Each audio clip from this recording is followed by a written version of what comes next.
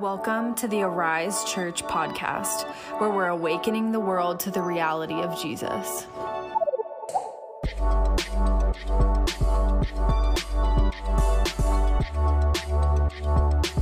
Hi everyone, Austin here. Really excited for these next few weeks. We are going to release a podcast series once a week on the kingdom of God.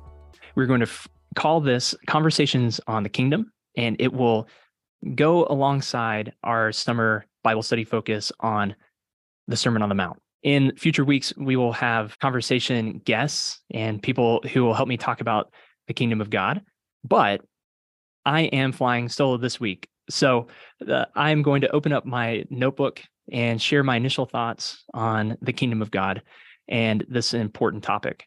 I'm really excited about the subject of the kingdom because it brings so much to light about how to live out our faith in practical everyday lives. And the Sermon on the Mount is the largest concentration of Jesus' teaching on the kingdom. So if we're going to get the most out of our summer Bible study, and if we're going to know how to live our faith practically, then we will need a correct understanding of God's kingdom. This has become really important to me, especially over the last couple of years. And really a vision for living out the kingdom is one of the main reasons why we started a house church network. There's a lot of confusion about what practical difference following Jesus makes for everyday lives. A couple of years ago, I had a friend who asked this harrowing question of me. He worked with inner city youth, and he said, "Austin, I would share the good news of Jesus' life, death, and resurrection with these inner city youth, but I can't think of what difference it would actually make in their lives. What difference does Jesus' ministry, does the Christian faith actually have for someone who's disenfranchised, whose parents are in prison, who are in a lower socioeconomic class? What hope did it actually bring? Why would I share that, my faith, with them in general?" I also get versions of this from people who are deconstructing their faith, people who would say, "Austin, it's really hard to hold on to belief in Jesus. I want to, but I cannot imagine how to actually practice that faith. There's so much tension between following Jesus in the church and the culture that I live around that I can't make sense of how to live out my faith in the everyday." And rather than see the good that following Jesus would give to them in their practical everyday lives, the tension grows to be too much and they step out of the faith entirely. And it's really not that people hate Christianity or hate Jesus. I don't believe that the main reason that people step out of faith is because they hate the church. I actually think that it's because they can't make sense of what difference it would make for their lives to follow Jesus in the here and now. So why bother? It's not that they're opposed to Jesus, it's that they just have an extreme apathy. And the kingdom of God addresses really all of these questions.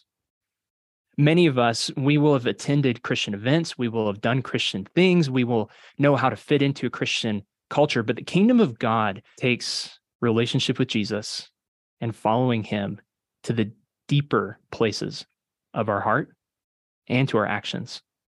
It goes beyond attending Christian events, doing Christian things, and fitting a Christian culture. The kingdom of God invites us into a Christian lifestyle. That's why I think I've come to love Jesus' teachings on the kingdom of God so much. It was his primary message. Both in Matthew and Mark, Jesus comes onto the scene in his public ministry, arrives and declares the kingdom of God is at hand. Repent and believe the good news. This was a primary message that he carried throughout his ministry, was the good news of the kingdom. In saying the kingdom of God is at hand, he's saying it's here, it's among us, that we actually need to change the way we think about living and our actions to adjust them, to be in alignment with the reign and the rule of God right here and right now. We see this clearly in the Lord's Prayer where Jesus says, "Your kingdom come, your will be done on earth as it is in heaven." Thy kingdom come on earth, thy will be done on earth as it is in heaven. Put simply, the kingdom of God is important because Jesus did not come to earth to get you into heaven. He came to earth to get heaven into you. The kingdom of heaven is here. Starting with Jesus, Jesus says that it is at hand. The kingdom is among us. And if God's kingdom is here on earth, if Jesus is establishing it on earth as it is in heaven, then you can participate in that kingdom now. Then faith in Jesus, if that's the case, will have some kind of practical implication for your life. And when you come to understand this message of the kingdom, you can make sense of the practical good that Christian religion brings to the disenfranchised, relationship with Jesus brings to the marginalized, and will break off layers of apathy in our hearts simply by understanding how to live a Christian lifestyle. So to understand the Sermon on the Mount, to live into it, we need to understand the kingdom. We need to understand how to receive the kingdom and to live a Christian lifestyle. Now, the concept of the kingdom, it's not easily understood. Admittedly, this is an ancient concept. Even just a few weeks ago, we saw Prince Charles in England become King Charles in a ceremony that really, I don't think any modern or current day person understood. I mean, here's an example of a king and a kingdom that is only 1,000 years old. These traditions and rituals that we saw King Charles go through in his coronation, and they were completely confusing to us. I mean, he was carted through the streets of London in a carriage drawn by horses. He was surrounded by hundreds of military members in garbs and feather hats and swords and trumpets. And when he arrived to the cathedral, he was greeted by an archbishop in vestries and vestments, and was brought underneath this ancient canopy of cloth to go through a liturgy that's 1,000 years old, to be anointed on his head, to receive a crown with a lot of symbols that are outdated. And then he was presented to the public as king. I mean, this is how difficult it can be to understand a king in a kingdom in our current day. And so we need to look at, and this King Charles rituals are only 1,000 years old. Jesus is talking about establishing the kingdom of God in a 2,000-year-old paradigm. And so we want to take a look here for a minute at a framework for how to understand kings and kingdoms as Jesus would have understood it, and how to understand what he meant when he said the kingdom of God is at hand.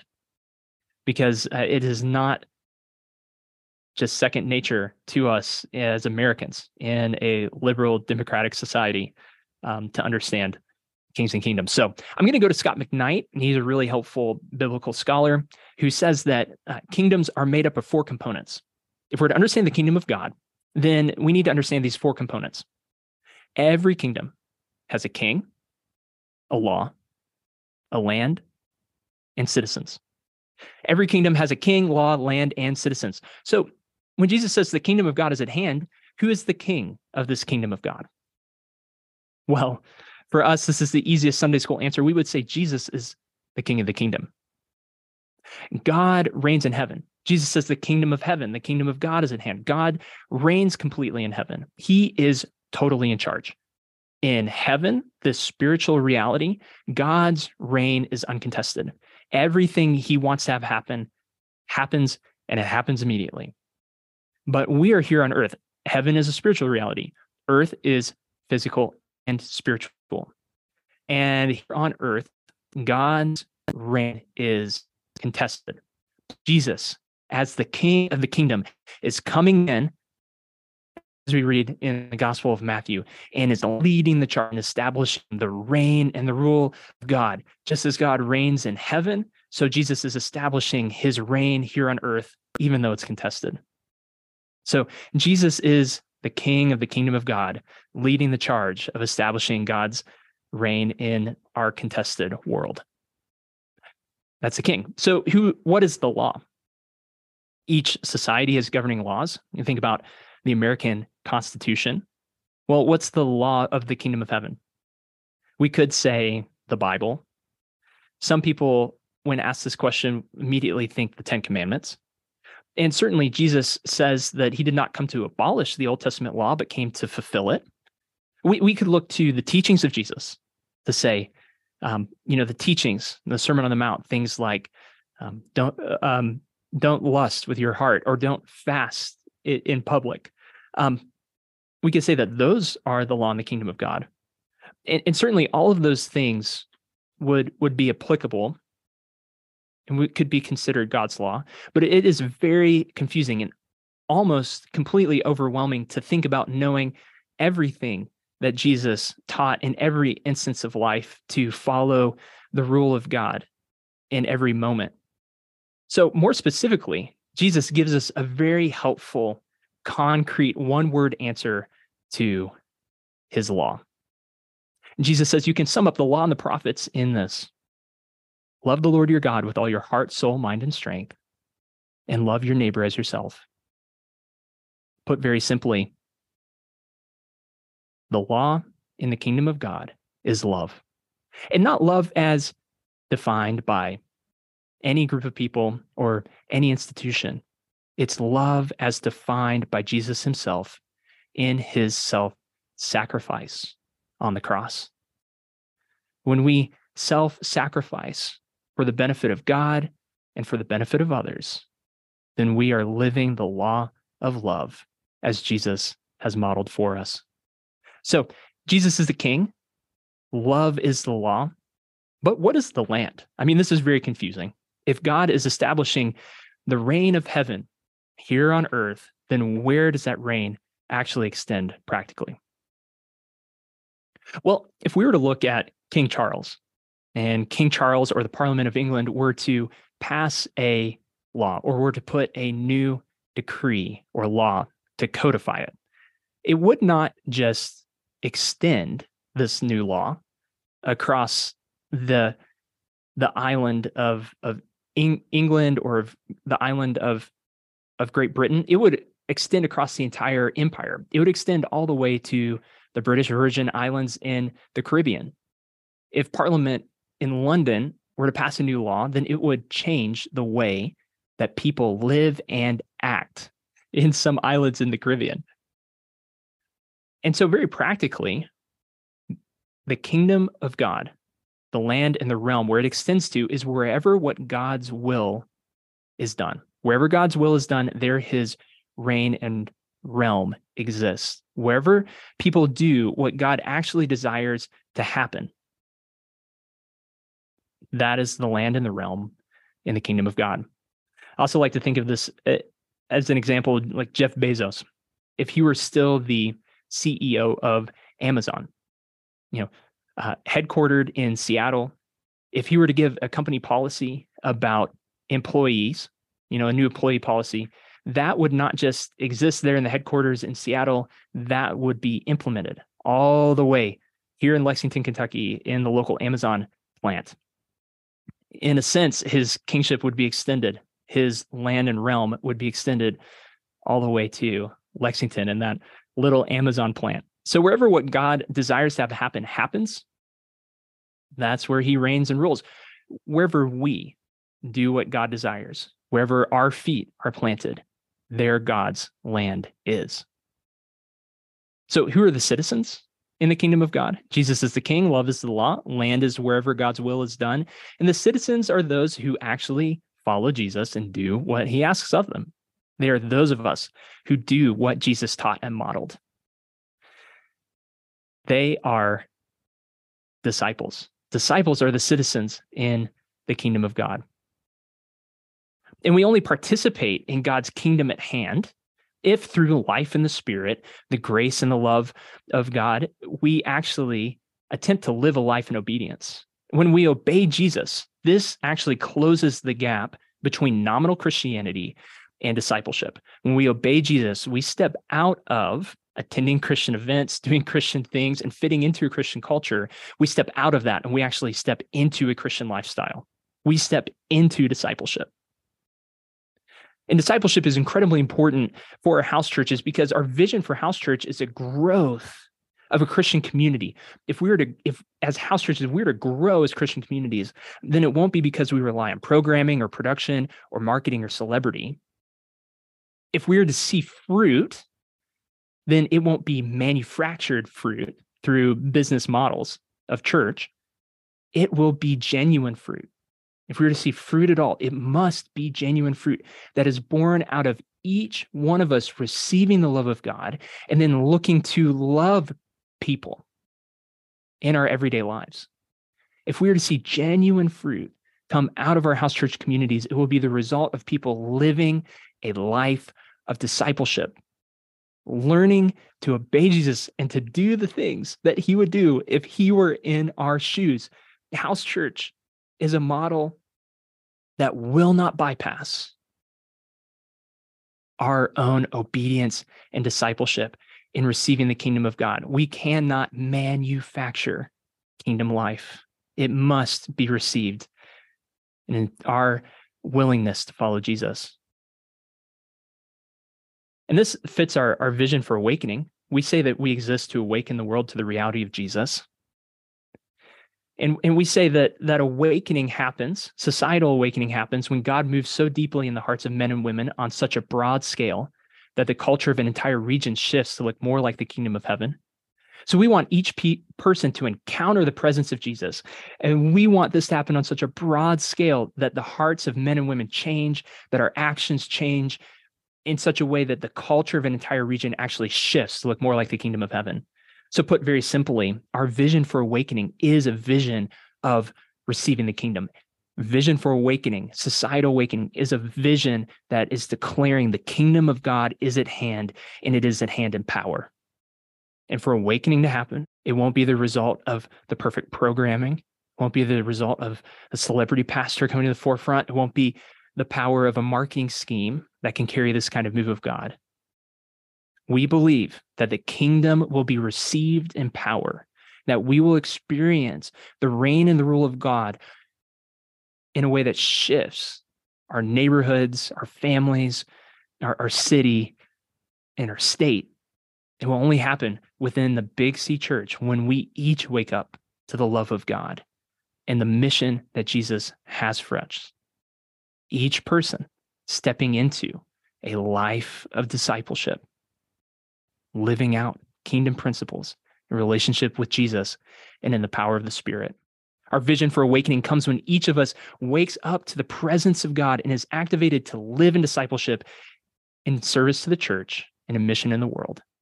Only when the Spirit fills our entire community to carry the love of God will we see real life and real fruit come from our gatherings and our Christian fellowship come out of our house churches. And so that's why I'm excited for the Sermon on the Mount.